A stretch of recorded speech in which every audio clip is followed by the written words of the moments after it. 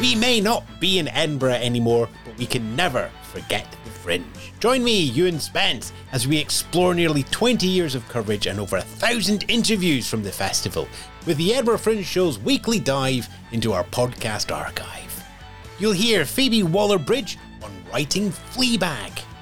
The reactions have obviously been lovely. We really had no idea how she'd be received. And completely. That was part of what was exciting about it, though. That we thought, and the amount of times in rehearsal we were going, Can we say that? No, we can't say that. We can't say. Okay, we're definitely saying that now. Yeah. So many moments where we went, no, that's too much. That's finished me. No, we can't. But yes, let's do it. I think there was only one thing that we did end up keeping out when you actually said absolutely not. I can't remember what it was.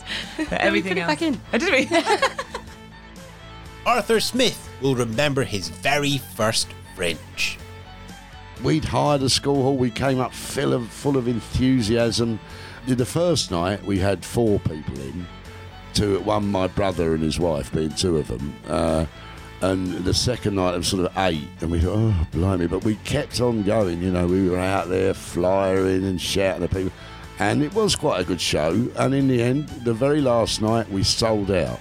So it was, I lived in that first year, the little classical Fringe dream, Tiff Stevenson on the importance of the Fringe calendar. I like to think of it as the beginning of the term because I'm so excited to see all of my friends. But it is normally the culmination of, at least 6 months' amount of work to get the show together and everything else. I think Andrew Maxwell, who was sat behind us, once described it as exams for clowns. It's a culmination of hard work, but then you kind of take the show on beyond here as well. So maybe it's the beginning. Maybe it's the beginning of term. Just 3 of the Fringe performers we've spoken to over the years. More from them and others who have made their names at the Edinburgh Festival in the weeks ahead.